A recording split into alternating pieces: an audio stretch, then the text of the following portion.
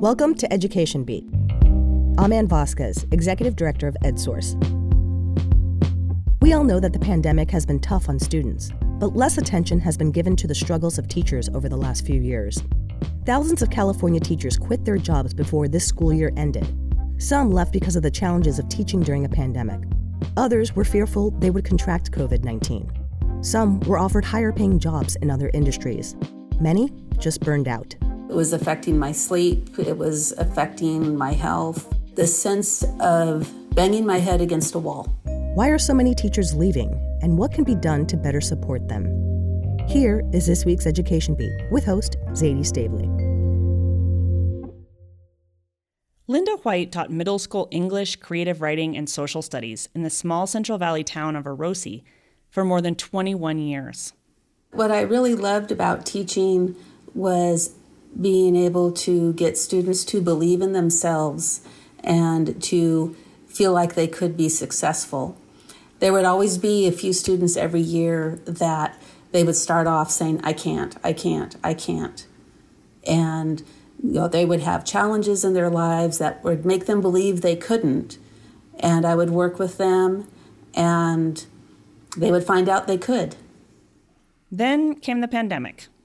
First, distance learning. Distance learning was hell. Trying to get the students to participate on Zoom was a challenge, and feeling responsible for their education, for their welfare, and trying to get them to talk. Many of Linda's students' parents were farm workers, and they couldn't work from home during the pandemic.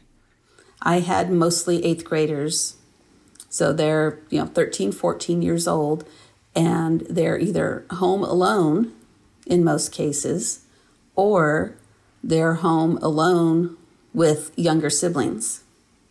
And they're trying to get the younger siblings, if they're school age, logged into their Zoom sessions, helping them with their homework, having to take care of lunch for them. I had students that they would be in Zoom and they'd say, I'm sorry, I can't type my paper right now because I have to feed my baby brother. And so they'd turn their camera on for just a minute and I'd see, and they're sitting there in class with a bottle and a baby. And so there was a lot of autonomy given to these students at that time, just as a necessity, as a survival tactic. Linda knew that when school reopened in person last fall, it would be challenging. She was expecting to have to start slow, spend a lot of time on expectations and routines. Still, nothing prepared her for the return to in-person learning.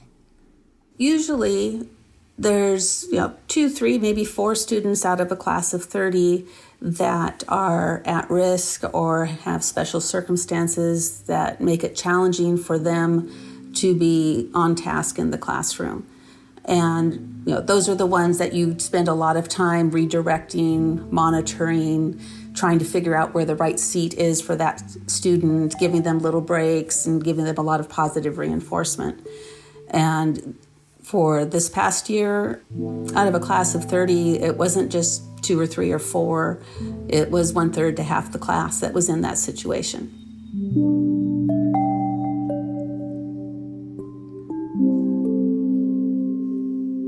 This is Education Beat, getting to the heart of California schools. I'm Zadie Stavely. This week, teacher burnout.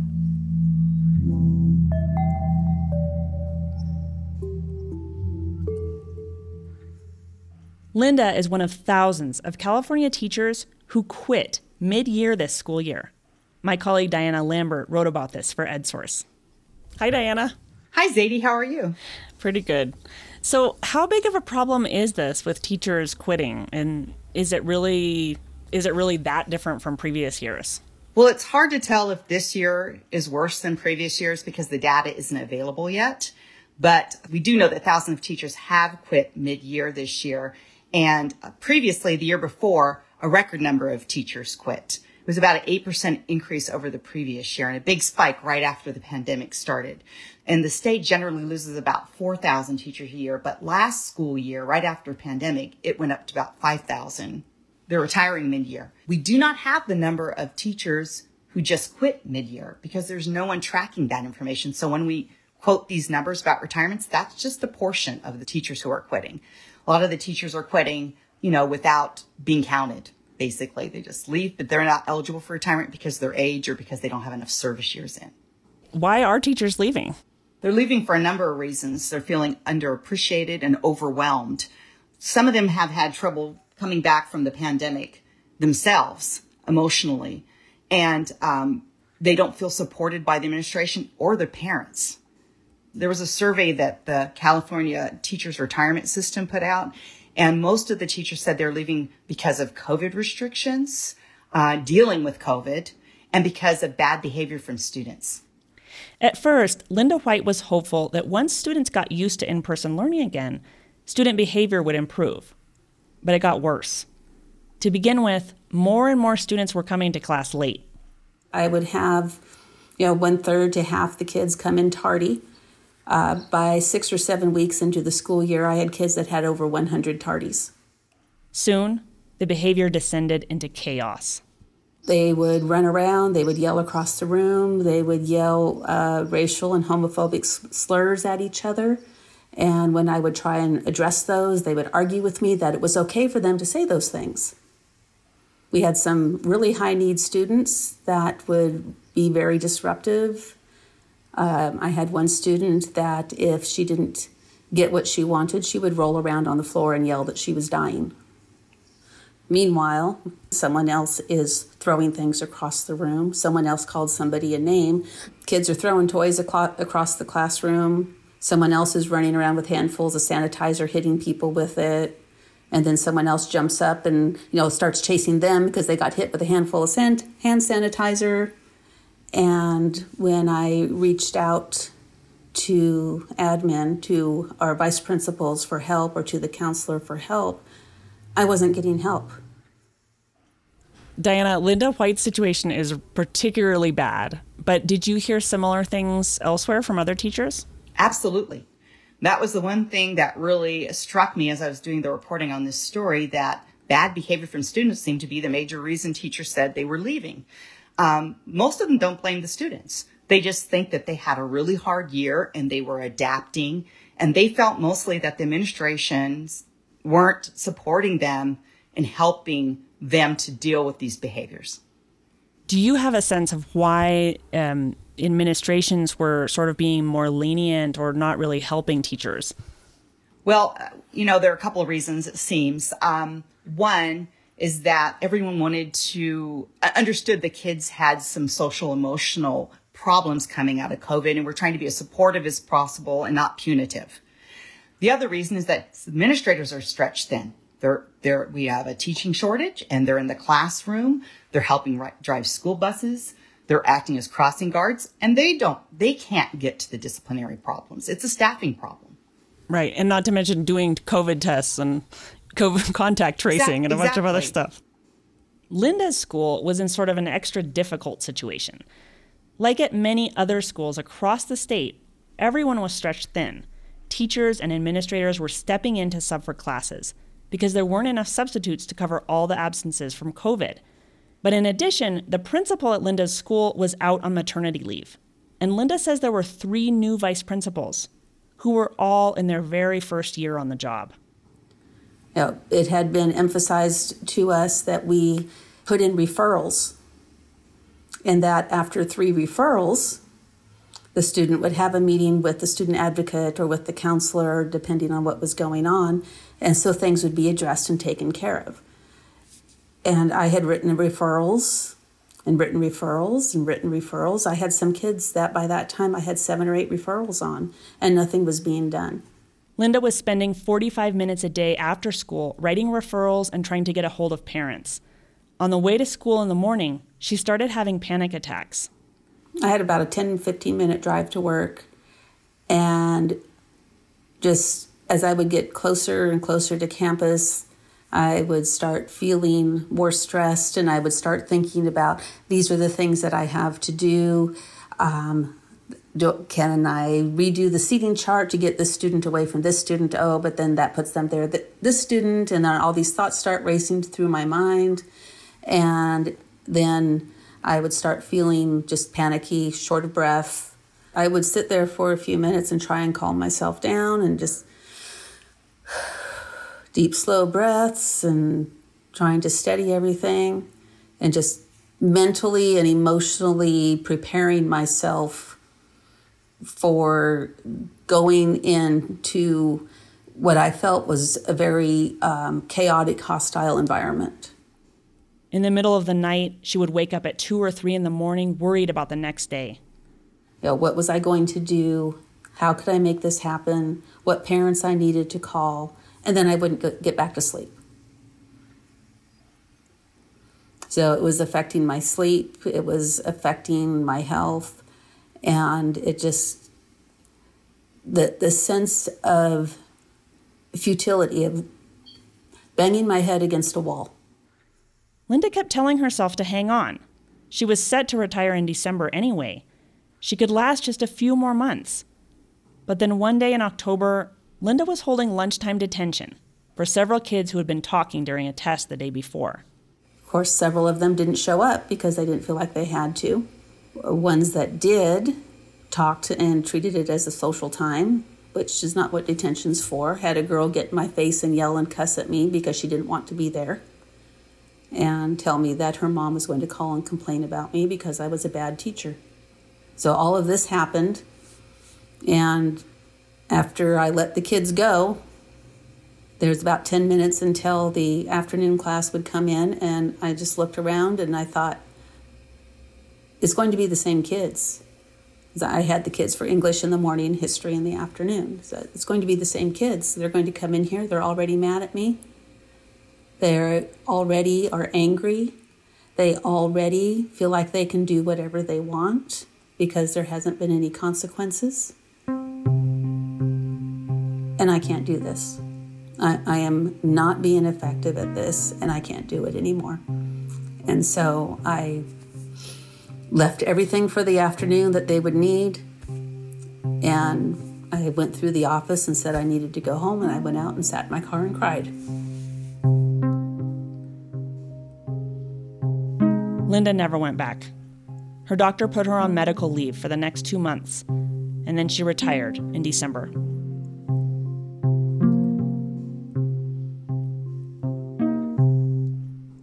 Diana, can you walk us through some of the other stories that teachers shared with you? Well, I talked to a school psychologist. His name is Kurt Obispo, and he was in Escalon Unified School District.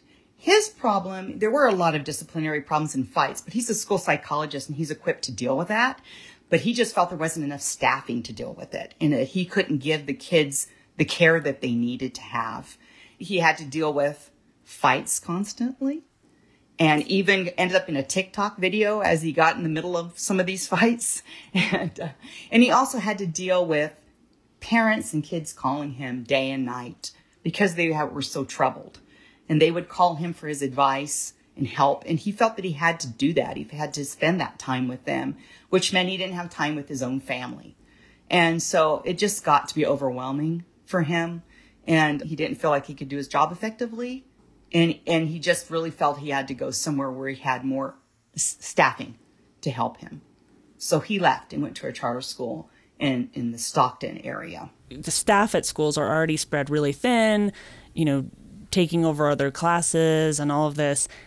Is the fact that teachers are quitting mid-year making things worse for schools? Absolutely. And interesting enough, a lot of the teachers who were quitting said one of the reasons they hesitated was the guilt they felt for leaving their colleagues in the lurch.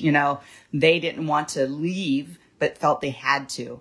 But it's we don't know what next year is going to look like. But every time a teacher leaves, that's an administrator or someone who has to fill in that classroom, especially with the substitute shortage. So it's dramatic. Do you think it's possible that this will level off now that school has been in person for a year? Students are hopefully getting the hang of being back in school, and, hopefully COVID starts to level off as well? Well, we hope so. CalSTRS said they did see a leveling off compared to last year, but teachers, the teacher shortage seems to be getting worse. And teachers are really getting burned out. So we're not sure what's going to happen after this year. We're not going to sure how many teachers are going to show up for school next year, but there is concern. And you wrote that this isn't just a California problem, right? Can you discuss some of the national statistics around this? Yes. So the National Education Association, which is the largest teachers union in the country, did a survey of its members and found that 91% said that pandemic-related stress is a serious problem, and 90% said burnout is a serious problem, and many of the respondents said they plan to retire early. Wow. Mm-hmm. So more than half indicated they're considering leaving the profession early. Diana, what do you think the solutions are? What can schools do to actually attract and keep teachers? Well, staffing. Seriously, I think our major problem is staffing. If we were able to hire more teachers, more substitutes, we'd have fewer administrators in the classrooms, and they in turn could deal with the discipline, and the teachers could go on with their jobs. In order to get additional staffing, maybe salary is an issue, especially with substitute teachers, I think, to increase salaries for them. But I think teachers are feeling overwhelmed and under-supported. That's their biggest concern. And if we had more teachers in the classroom, that would really help. Linda is now living in Oregon and writing short stories and poetry. She still thinks about returning to the classroom. I really miss the interaction with the students. I taught creative writing. That was one of my favorite things to teach. As a writer, that was, when I got to teach creative writing, that was like, bliss. And I really miss giving students the opportunity to just be able to tell their stories and to get to the point where they're okay sharing their stories and getting feedback and, realizing that someone else actually likes reading what they write. They're not just writing for themselves anymore, that they have a voice, they have something to say, and it matters. And she doesn't want her career to end the way that it ended, on that panicked, burnt-out note. And so I do think about maybe someday doing some subbing, because everybody needs subs. And at the same time, I'm kind of hesitant about doing it because I'm thinking, what if it's the same? What if the same things are happening?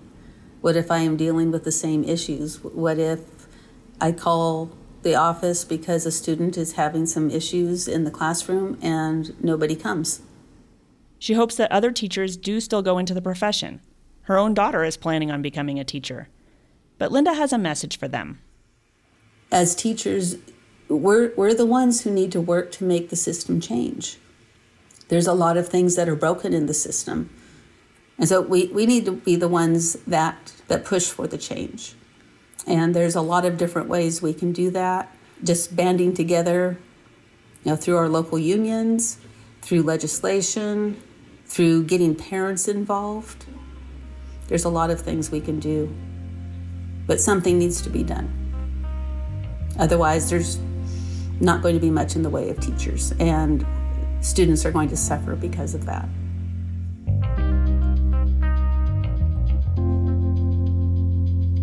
Thank you for listening to this week's episode of Education Beat, getting to the heart of California schools, a production of EdSource.